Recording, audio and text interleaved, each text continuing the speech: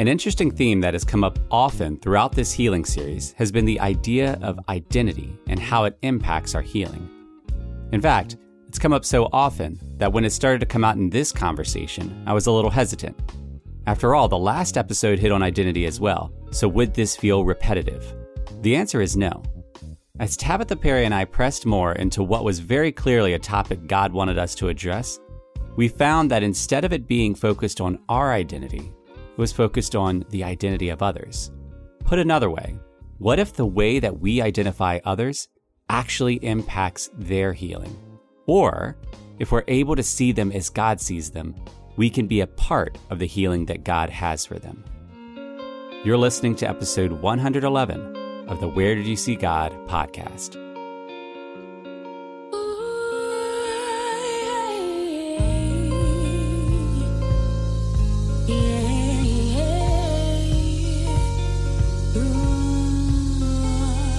Father God, we just thank you that you are God and you are good. And we thank you for this opportunity to connect and to talk and to just process who you are and how you work. And we just pray specifically for this time with two young kids in the next room that you would just provide a great space for conversation, that you would protect this time. And more than that, we just pray that you would guide our words, guide our thoughts, so that this is about you and not any of our own ideas, because we know you can do abundantly more than we ever could with our best ideas. So we give it to you and we thank you in advance for how you will work. Let's pray in his holy name. Amen. Amen. So Tabitha, I'm glad for this opportunity to talk to you, and I'm looking forward to the conversation wherever it goes. But before we jump in, one thing that I like to do with guests is give them an opportunity to share in a brief but fun way who they are. I do that by giving a random prompt. And so I feel like my creative juices aren't flowing as much this morning, but this is the prompt that popped in my head. I love to do what I call just porch sitting. One way I could be accessible to my neighbors is instead of being in the backyard, be on the front porch, neighbors walk by, say, hey. But when neighbors are walking by, they're usually going somewhere, so the conversations might not be long. And so let's say I'm sitting on my porch, you live in the neighborhood, and you're going on a walk or a run, whatever you like to do. As you're going by, put up a wave, you put up a wave, and you don't have long, but you have a moment, and you want to introduce who you are. Mm-hmm. So I'm sitting on my porch, you're on your run, but you want to say who you are. What do you say to me about who Tabitha is before you take off to the next block? Well, I love this. And actually, I am very prepared for this because I am Tabitha Perry and I am a strong, courageous, bold, and consistent child of God. And that is a actual personal contract that I created for myself when people asked me to introduce myself, as opposed to using labels as mom, wife, life coach. I go down to the core of who I am and who I want to step in to be. So that would be probably maybe a weird way of introducing myself when you're in the porch, but it also probably is a good conversation starter.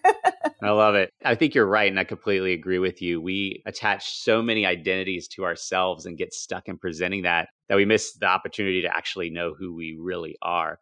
What led you to feel like you needed to have that personal contract? So I'm a part of a coaching program called King's Counsel, and it's for Christian entrepreneurs.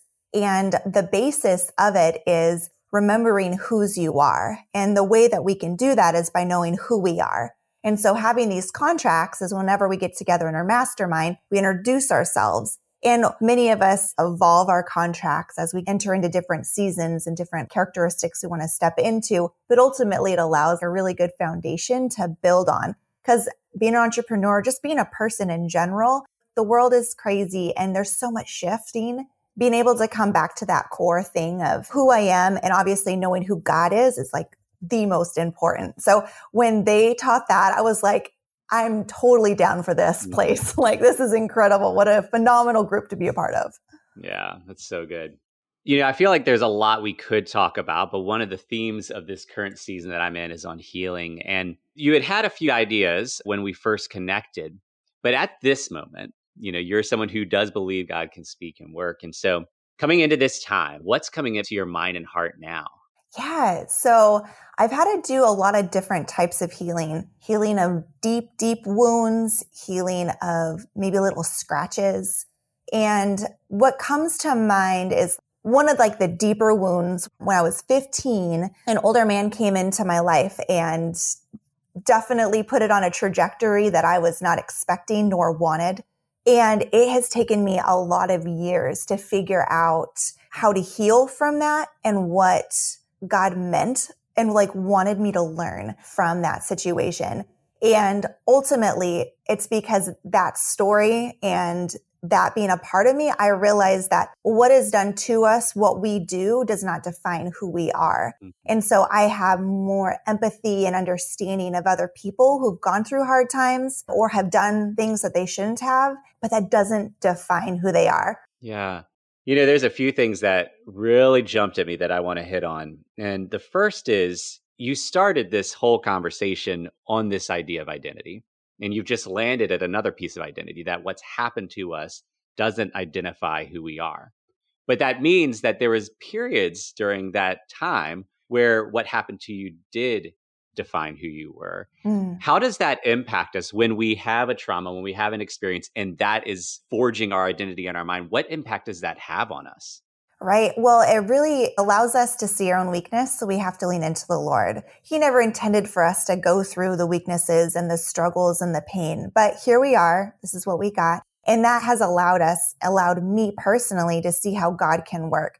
And not in like a weakness, I want to be a doormat, but like, oh wow, like I can't hold it all together. I can't try to process this on my own. I need therapy. I need to tell people about what happened to me. Not in a way necessarily for the drama or the tension, but when God said that he wants us to put things out in the light, those things are in our mind too. And when we do that, the truth can set us free. And so speaking those things are so important. And so being able to have the bravery and the courage, right, to step into, not just as a characteristic, but as like who you are, to be bold and to be brave, to endure those things. And yeah, I'd like to take them on as part of your story. But then we can reframe it as at a time it was really horrible. And now I look at it and I'm like, yeah, that really sucked. But man, I learned so much from it. And I've been able to help so many women because of it. Yeah. And that piece is interesting too. It was horrible. Now you look back and you're like, but in the midst I learned. And this is the crazy thing is so much can happen even when we don't know that it's actually happening. I mean, the broad sweep of all of this is that God is always present, active, and loving. But we definitely have moments in our lives where we don't believe that's true, where we don't feel like that's true, where we do feel like things are horrible, where we do feel like things are lonely. And meanwhile, God is actually working. But it's that period right before that breakthrough. You talked about this moment where you recognize weakness and you make the decision to lean into God. But right before that moment is oh my gosh, I am weak. I am awful. Like some of the identity you can pull in from a trauma is this was my fault, or I wasn't strong enough, or I leaned into this.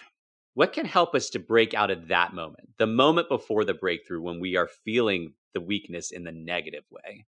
And I think that really goes back to identity. We'll just call that as part of this theme of conversation, because every single person has a unique way of coping, has a unique way of processing. And so you have to be able to figure out what it is that you need. I feel for the people who haven't figured that out in the good times of their life and then they have trauma, right? So I had been able to learn coping skills and learn how to identify red flags and things within me prior to the situation. So I feel like that really kind of gave me a leg up to kind of cope with it later on as well. Not perfectly by any means, but some type of tools to use. And so I really encourage people, even in the good times, like figure out how to care for yourself, right? Listen to your thoughts, listen to the red flags, be aware, trust your intuition. And so that way you can build that self-trust. So then when you get to the point of like, okay, this is where I'm at, what just happened? You can lean into those tools and then you can step into getting that help you need, giving it to the Lord, whatever it is that you're needing to do. Yeah. Well, and there's this also acceptance of grace for ourselves, grace that God has for us, because we lean a lot into perfectionism and we lean a lot into convenience and we lean a lot into things happening quickly, the microwave element of all this. And so when something traumatic happens, we want it to be clear and easy, and we want to navigate it well, and we want it to happen quickly. And that's not how it often happens. I mean, part of your story is something happened when you were young, and it took a while, you said, for you to get to a place of understanding what happened, understanding who you were, understanding who God was in the midst of that. And that piece of length of time is the other thing that really stood out to me, because in a lot of the stories that I've heard during this series, And even the stories in my own life. I had something traumatic happen when I was young that it was 20 years before one day it hit me. Oh my gosh, I recognize now what actually happened to me that I didn't fully understand. Why is it time is something that God allows in the midst of this? Why doesn't God immediately fix trauma or immediately help us to see our identity? Probably the same reason that it took Jesus 33 years to start his ministry, right? That time is to equip us to develop. Like, we aren't God. So our brains, our everything just needs that time to figure things out. And he just orchestrates everything so beautifully that maybe within that time, whatever stage we're in of coping, that is touching somebody else's heart. And so it's just like this one big puzzle, right? And so, man, I wish that things could be immediate. And some people are like healed immediately from things, and praise God for that. But many of us don't. And we need that time and that truth to really sink in for there to be like full, true healing. Yeah. Ultimately, what we're talking about is God's after something more than we are. We're after things being fixed, and he's after us knowing who he is and us knowing who we are in that. And for some people, all it takes is a really quick experience for something to click. And sometimes in our lives, it takes years, decades for us to actually be willing to accept who God is and to accept who we are. I think that's one of the hardest things, actually, is to be willing to accept who God sees us as, because we have our own ideas. So, you started this sharing how you wanted to understand and shape your identity. What was one of the most freeing moments in the midst of your healing journey where you had a moment where you suddenly saw yourself as God saw you? Oh gosh. So that was in therapy. So I was 15 and the man that abused me was 28. And so I had a little girl at 28 and it clicked for me. Probably it sounded like for you too. There was like a time and moment you're like, oh my gosh, yeah. I was 28 and I'm like 15-year-old little girl. What? No, I wasn't in a relationship. I was abused. Like, well, wait a minute. What is going on? So going to therapy, the therapist asked me as the 28-year-old version of Tabitha to talk to the 15-year-old Tabitha. And I was like, ugh, do I have to? Like, no. It's fine. It's fine. But when I did, just telling her, you are loved, you are precious. You don't know what's going on. That's okay. Like, you're a child. This is not your responsibility. Just being able to release that pressure that she put on herself at 15 was just a really empowering and a really neat process to go through at that time, just to have it click and be like, that's right. God was protecting me at that time. And he was using me now as a more mature 28-year-old to speak to that 15-year-old version of me. Yeah. And so I'm pausing here because part of my story that I referenced earlier involves someone who is older than me, that I thought it was a relationship that as I got older, I look back and realized, oh my gosh, no, that was not okay. And that idea of talking to your younger self is so valuable. But what really hit me is if your younger self could have actually heard you, your younger self might not have known what to do with that information, right? Because I was around a similar age and I can recall how I was processing and understanding the world. And I had people in my life that were like, hey, I don't know if this is okay. And I didn't trust them. I didn't believe them because I knew how I understood the world. To put it another way, when we are in certain moments of our life, we may think we understand the world, but we may be completely off and may continue on a destructive trajectory, even if it's not us causing the destruction, even if it's us receiving the destruction. At first, my thought was, man, that's kind of heartbreaking. 28-year-old Tabitha couldn't have necessarily changed the trajectory of 15-year-old Tabitha's life. But then I thought, well, maybe that's not the point here. Maybe the point isn't to have helped our younger selves avoid all the hardships, because let's be honest, like we're going to continue to have hardships throughout our life. But what we're talking about is a healing. And what you were able to do is extend a grace to yourself, understanding that your younger self didn't fully know, didn't fully understand, maybe made some choices that 28-year-old was like, what are you doing? Don't do that. And the healing was for the back end, not necessarily on the front end. When you think about this, 28-year-old Tabitha talking to 15-year-old Tabitha, there is a hypothetical older Tabitha that could down the line be thinking, oh, I need to communicate with my younger self. So knowing that you had this experience looking back, when you look forward, how does that change how you understand what you know now, the journeys that you're on now, and what healing looks like? Mm, that's a really good question. There are times I do think of my future self. And at one point I wrote a letter to my future 40-year-old self, and even to like the future tomorrow self, right? Of like building trust with myself, doing what I say I'm going to do. And there has had to be a lot of healing within that of integrity, self-integrity, and being aware now of what I know and continuing to follow the process and allow myself to feel it. You know, there's certain even times of the year when things happen, there were triggers, right? Mm-hmm. So even down the road, I know that I'm probably going to still have those triggers, but I know that also God has dimmed those feelings. They're there, but they don't rock me like they used to. It's like, oh, hey, yep, I'm aware of you. And so just seeing like the 10-year, you know, I'm 37 now. So at 47 being like, oh man, like that's going to be even less. I trust in like the healing process and how God's going to use it in a way that's going to impact other women. And it's going to allow me to truly learn how to heal from other things. Cause you're right. Like I still have had hurts in other ways, and how I've learned to heal from that has been very helpful. And a lot of the healing too came when I talked to my parents about it, because they never knew. And I wanted to feel open about sharing my story, and I didn't want them to hear it from anywhere else but from me. Right. And I had a lot of versions and a lot of stories in my head of what they were going to say and how they were going to react. And so a lot of my healing process was, it doesn't matter how they react. I want to tell them because I want to respect them and honor them as my parents. And what was done is done, and they're entitled to their opinion. And so that was really powerful for me too, to just like have healthy boundaries. Wait, what? And let them have their feelings and I have my feelings. And that was just really a part of the process that was helpful. And I also took that into account too, as I have 2 young girls. I'm like, man, I just want to be a mom that they can come and talk to early on and not have to wait 13, 15 years later to tell about what happened to them. Yeah. So you saying that just made a thought really erupt in my mind, which is, you know, we're talking a lot about our internal healing. And then we see the world around us and people that we love, and we want their lives to be whole. We don't want them to be wounded. We want them to find healing.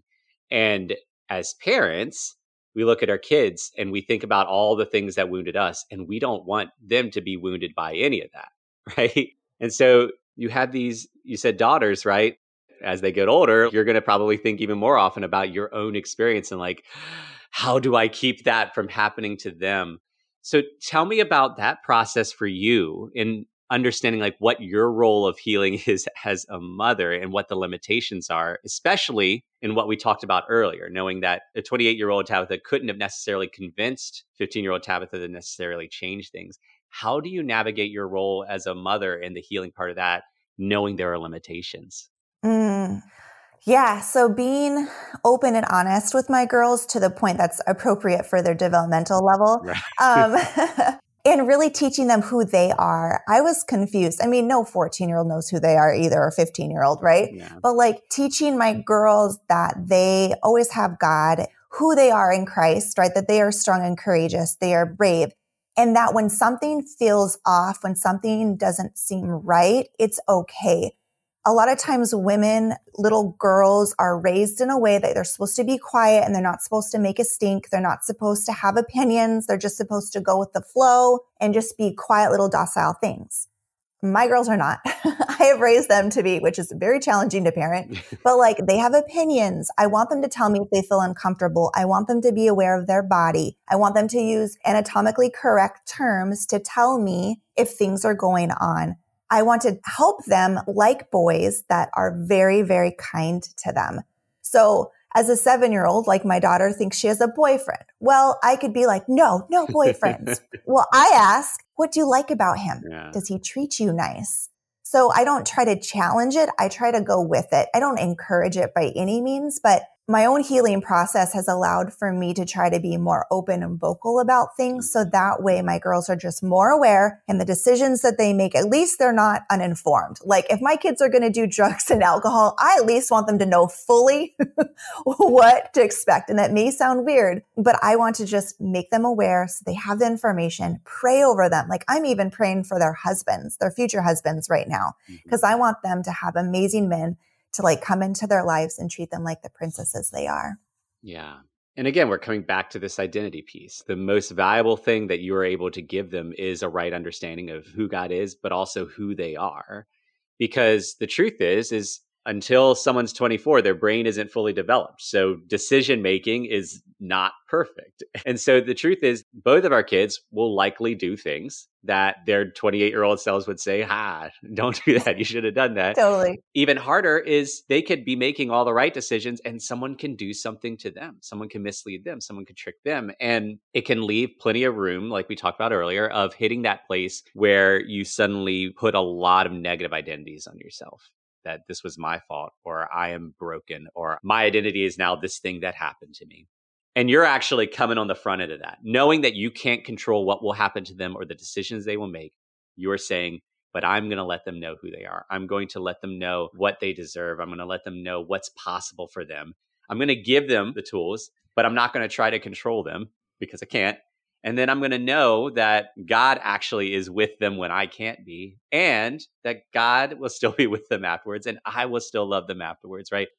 That is a hard place because we have to step into that knowing that things could still happen. And I keep on thinking about this must be how Jesus felt, because he could have taken a very controlling stance on the disciples. He could have made them exactly like him and forced them to do all the right things. Instead, he was who he was and lived that out well. And he told them who they were. He spoke into their identities. He gave them the tools and resources. He said, you could do greater things than I'm doing. Like he put all these things out there and then released them, knowing that one would betray him, another one would deny him, a bunch of them would argue about who's the best. And he knew they would continue to make missteps. And so his purpose wasn't to make them perfect, but to know whose they were and invite them into a full life that they couldn't have gotten to know on their own. In your life, how do you see that being played out for you? So you're doing that for your daughters. How are you having this spoken into you, and what forms is that coming? That's good. I have the group that I talked about earlier that is just a phenomenal group that pours into me, encourages me to step into my courage, into my boldness, consistency, strength, all of that. My husband is an amazing cheerleader who is constantly pointing to the Lord, and not even like verbally, with his quiet time I see and how he develops himself. Those are just some of the ways that I am getting poured into as well. I love to lead. I love to teach. And so being a part of a Bible study, even though I pour out, but that really kind of pours into me, because when we're in a leadership position, we want to do well, right? We want to do things with excellence. And so we're more prone to read and prepare and know all of these things. Whereas if we're just kind of on the receiving end. So in a way that has really helped me too, is just to have the responsibility to understand God's grace, understand he can take any story and make it beautiful. And that encourages and empowers me to show up to be the best mom that I can be for my girls, the best friend, wife, sister-in-law, all of the things. Yeah. And just pour into others. Yeah. You know, there is something that really stood out when I was reading your profile. And I was like, I would love for this to come into it, but I don't want to force it. But as we've been talking, there's this thread that I'm seeing. So, you have 15 years of experience in the criminal justice system, and you've got a master's in social work. And so you've engaged in spaces where people have been through some hard things, where this piece of identity can come into play. I have a friend of mine who was on an episode a couple years ago. We didn't know where the conversation was going to go, but what she ended up doing was opening up about how she had spent some time in prison, and this identity of ex-convict was just heavy and weighing on her. And it took a long time for her to feel like she could actually be free from that, to actually know who she was, that that's not how God saw her. That's not how she needs to see her. And even if other people still see her, like employers still see her like that, that doesn't make it her identity. And so, we've been talking about us individually. We've been talking about our kids. But there are a lot of people in the world, and specifically, I'm really struck by this idea of people who have been convicted of something, that have the title of felon placed on them, who are carrying or having thrust upon them these negative identities. What did it look like for you to navigate that space, knowing what you know about right identity?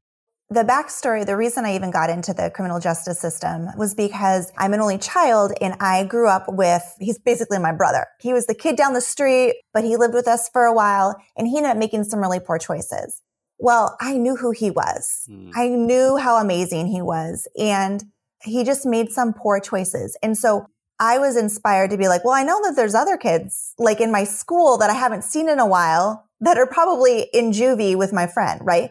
So when I went and visited, I realized there's all these kids here, but they were all super cool. I never got in trouble when I was younger, but I associated with everyone and I saw who they were. So now fast forward, I get into the justice system, and being a type 1 on the Enneagram, I'm very much like rules and expectations, and there's black and white. But the Lord had given me eyes to see people for, again, how he made them, his eyes.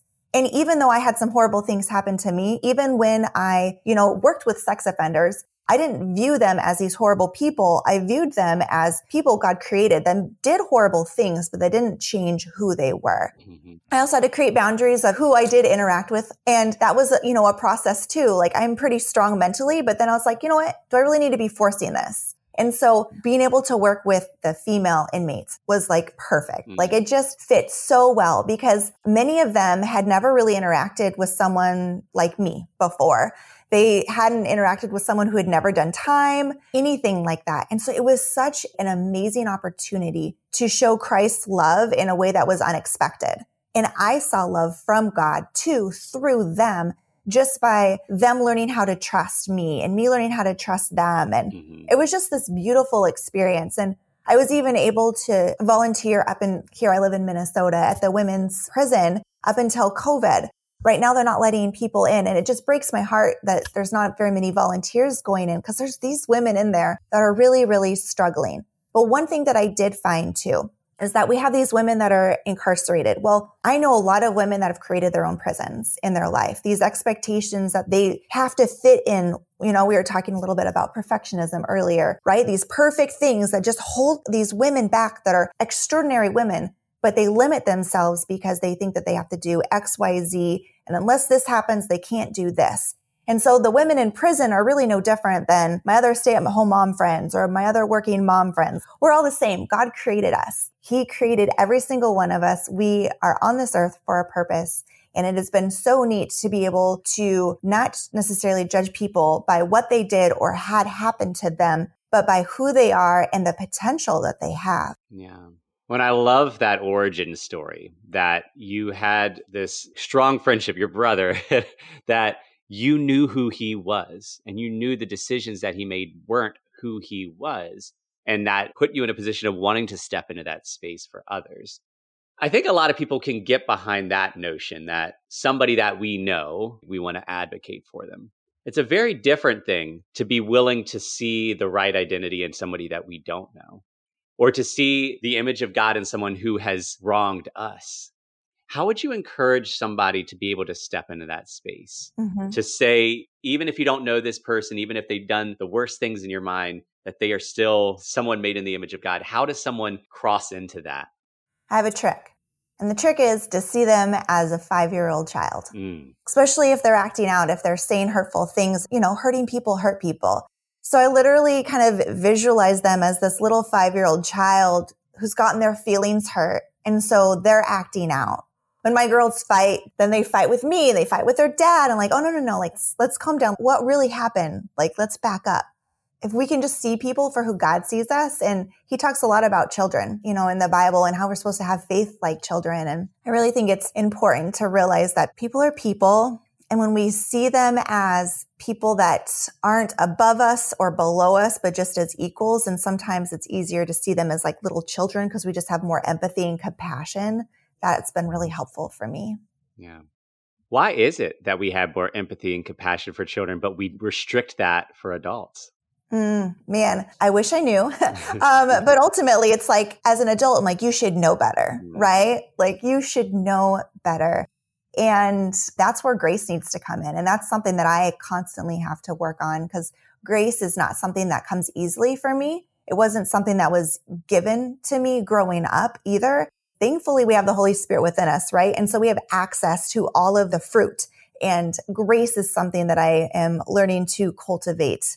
And everyone kind of has a different level of it. With children, there's just this easier, like the purity, right? And there's not as much baggage. And you probably don't have as long with them that they've done anything necessarily horrible to you. And so it's just this ability to see them for who they are, these cute little beings that are really loud and mostly, sometimes annoying, but they're wonderful. And then there's these adults, right, that do these same things, but they were a kid once too. And I wonder what happened to them, right? Yeah. Or what choices that they made that led them to act out and to treat us the way that they did. Yeah.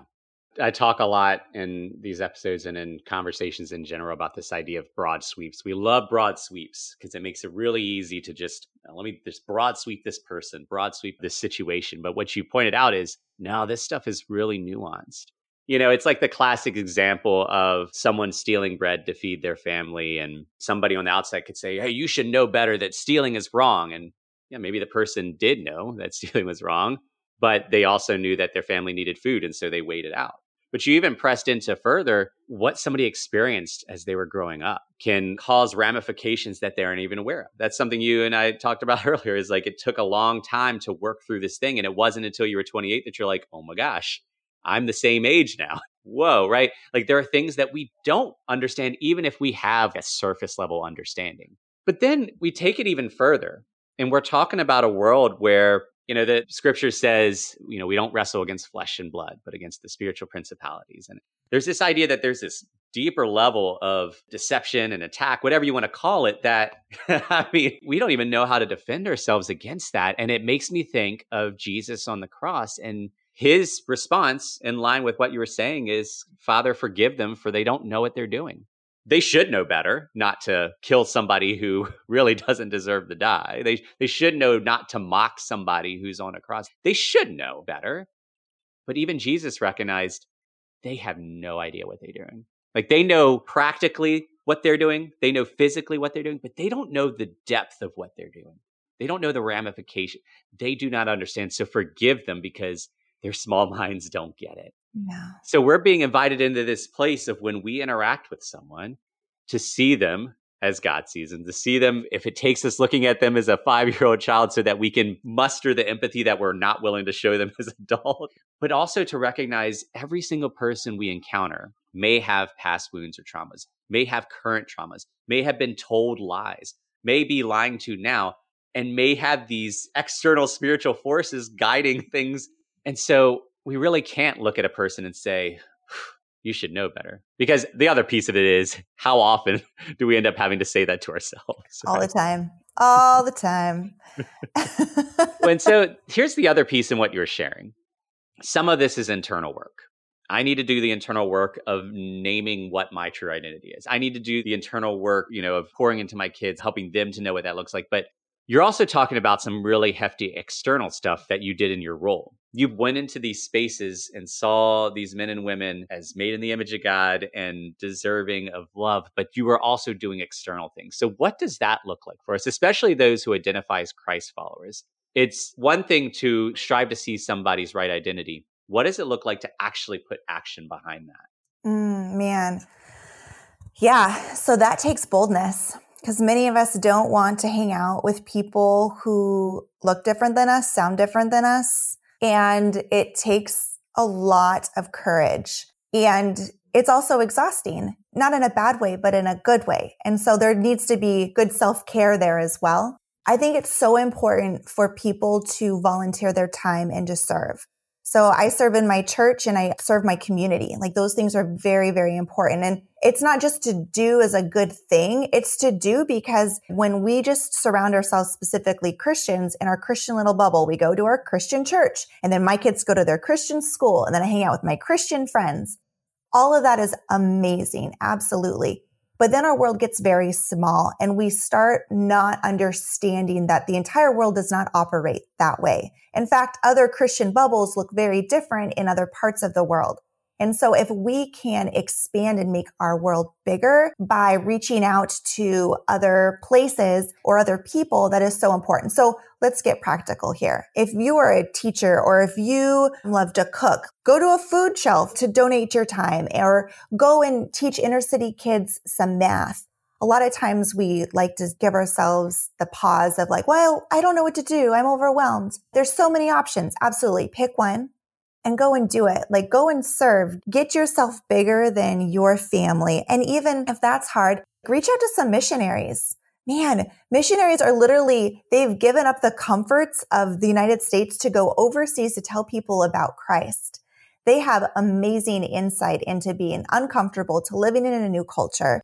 How can you serve them as well? I think servanthood is incredibly important and underutilized as a tool to not only learn about other people, but to learn about God and to learn about who we've been created to be too. Yeah, I resonate with that, and I agree, because what we're talking about, even what you just said there is a lot more that can come from what you just described than what we assume. Because normally what we assume is we're going into these spaces to help fix the problems. There is so much more that God wants to do. And that's been one of the blessings in my life. I grew up in the country on like 10 acres. I didn't really touch the city. And now I'm living right in the heart of one of the highest concentrations of poverty in our area, because I felt an invitation from God. I'm in these spaces with people who are very different than me, that have very different upbringings, that have very different experiences. And one of the most valuable things for me has been able to see how small my bubble was, how limited my understanding was, and to be forced into the space of challenging myself and how to see others as God sees them. Not as, oh, here is a homeless person.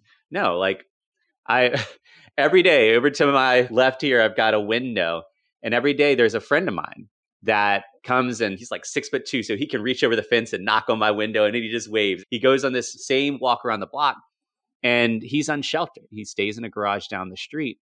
There are plenty that could look at him and make a lot of broad sweep judgments about who he was and why he's in the situation he's in. And so there's that negative end. There could be a lot of people that might take pity on him and give him some clothes and things like that because they want to help his situation, which, I mean, he's always grateful when he receives things like that.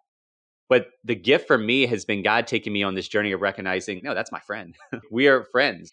But I also still have to navigate, one, what does it look like to see him daily as God sees him, and not bring in my own assumptions or judgments or this, that, and the other. But two, what does that action look like? How do I love my friend made in the image of God who is in a really hard situation? What are the limitations of that? And there aren't easy answers. I wrestle with that often, especially on days where it gets to 20 degrees, right?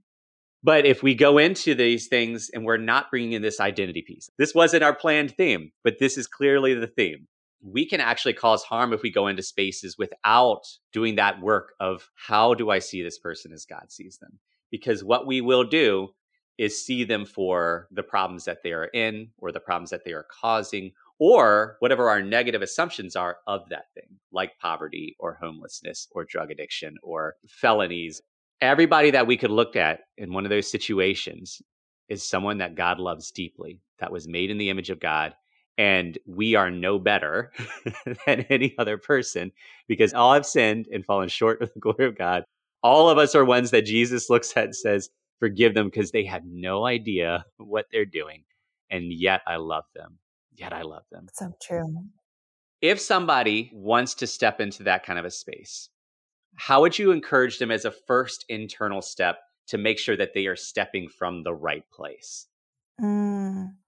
We have to know whose you are. So just making sure that they're aligned with the Lord, right? So if there's anything that they feel is like stepping in between them and the relationship, whether they need to confess something or release something, I definitely suggest that. So the first one is know whose you are. And then know who you are. Don't step into working in a prison if that terrifies you. Like, don't do that then. Go talk to someone, that's on the street, or go into a school if you want to volunteer. Like, do something that aligns with your personality, right? Going into a prison totally aligns with my personality. My husband, no way. And so it's like, that's okay. So being very clear on like what you like. And I feel that it's important to encourage people to really identify what it is that they enjoy in life And so many times it's just so noisy and we think that, oh, I should like this. I should do this. Well, there's a lot of obligations, but when it's truly from the Lord, it is like an internal joy. Mm-hmm. And that is what gets you through those hard times, right? Like you were saying, navigating this, it's 20 degrees. Do you invite him in? Well, no, like this is his life, right? You don't want to take pity on him. You're his friend. If he needs something, he'll ask. And just being able to, when you've given it to God, when it's aligned, it doesn't feel like you're having to control everything and you're having to fix everything. God's got it. Yeah. And so when he gives you the prompting and when you can hear that prompting, that's when that's important. Yeah. And so again, know whose you are and then know what it is that you actually want to do to like step out and make your bubble bigger. Yeah. And I'll add to that something you said earlier, which I think is so important and people need to hear. You were struck by, there are these women in this prison that they had never interacted with someone like you because you were like, I've never been convicted of anything. That can be a limitation for some people. I'm not going to be able to relate with people in this situation. I can't connect with someone wrestling with addiction because I've been addicted to, any substances. I can't.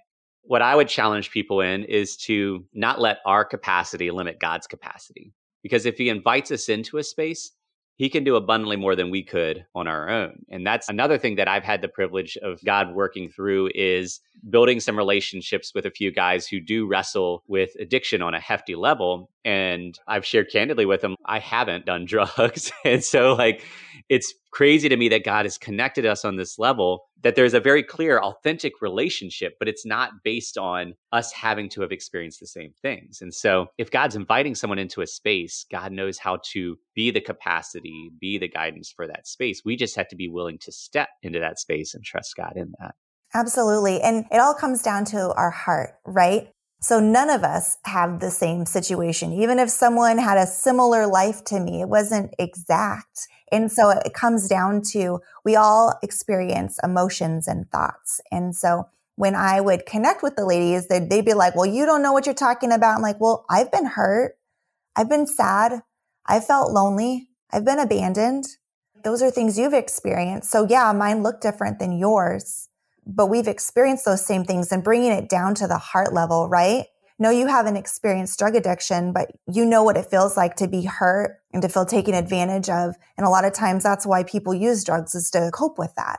And so if we can just realize that we don't have to have experienced the exact same thing as someone else, but we all have our hearts and how God has given us this amazing ability to feel feelings and to think thoughts.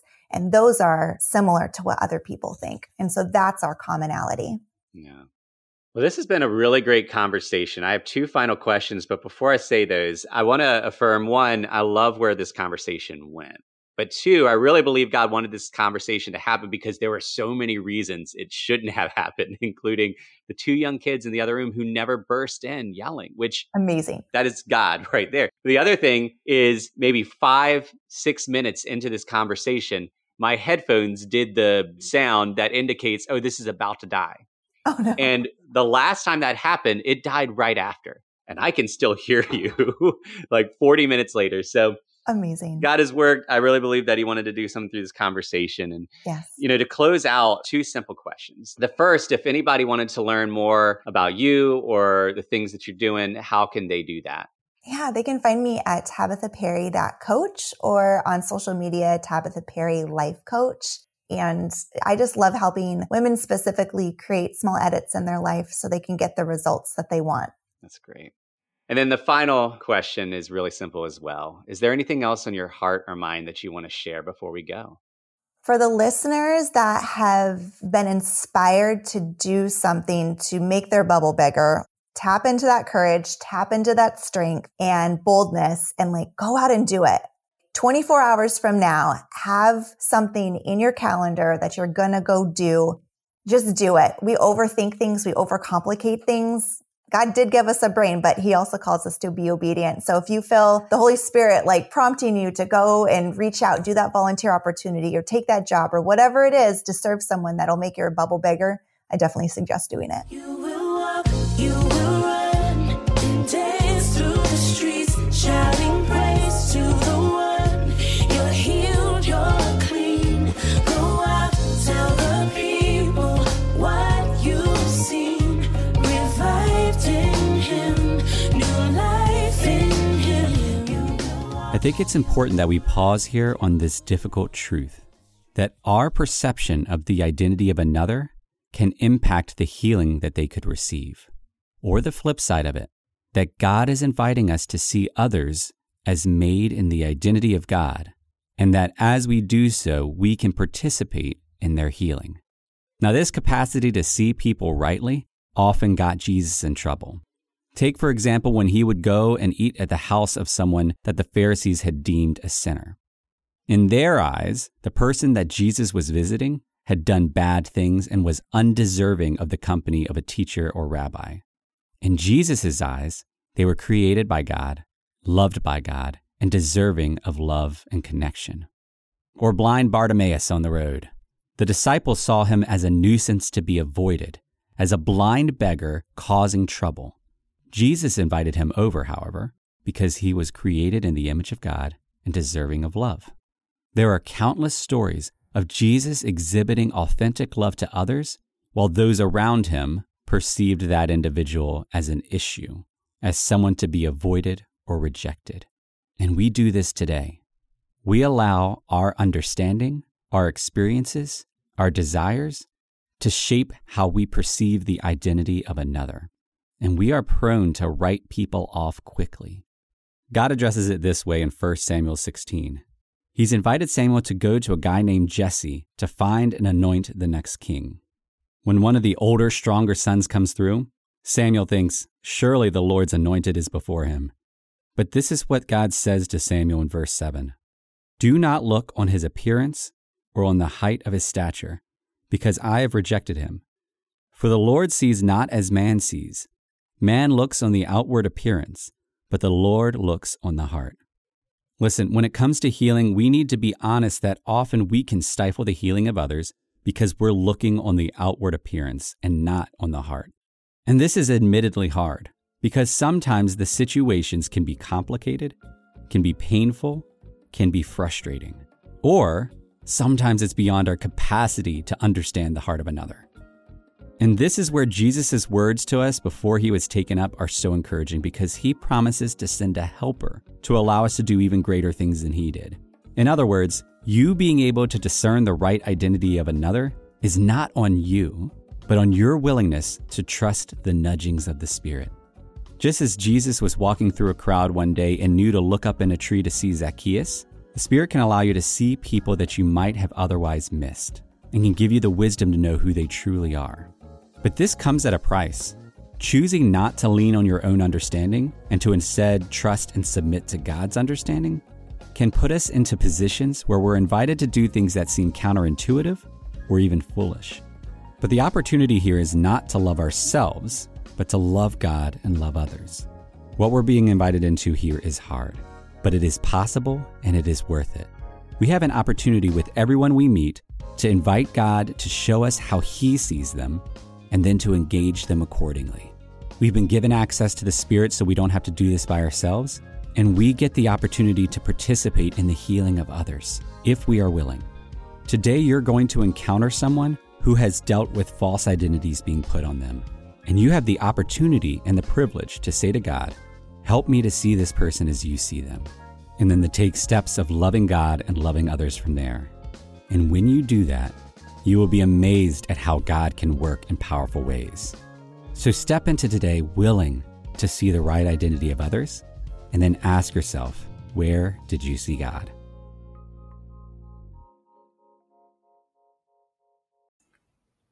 Have you ever wanted to read Revelation but haven't known where to start?